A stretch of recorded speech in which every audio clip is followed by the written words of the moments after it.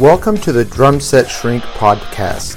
My name is Stefano Ashbridge, and this is a show about drummers, drumming, and the challenges that come with playing the drums. Today I want to talk about 3 reasons to practice with a metronome. Number 1, to improve your time. This is the most obvious reason. Playing consistently is a big part of your groove and feel. Even if you want your playing to breathe, the issue is to be able to control when you push and pull the beat. If you find yourself unintentionally rushing or dragging, especially when transitioning from beats to fills, the metronome can help you build your internal sense of time. Number 2, it's a necessary skill. Most recording sessions today are done with a click track.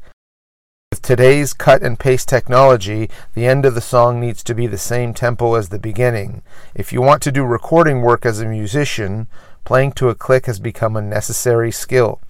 Even when playing live, bands are using backing tracks, and the drummer needs to play along to a click. Number 3, track your progress. Depending on how much you practice, your improvement can be so gradual that you don't feel like you're getting better from day to day. Practicing things with a metronome is a tangible way to measure your improvement. If you write down the tempos that you practice and consistently increase speed by certain increments, you can see that you're making progress over time.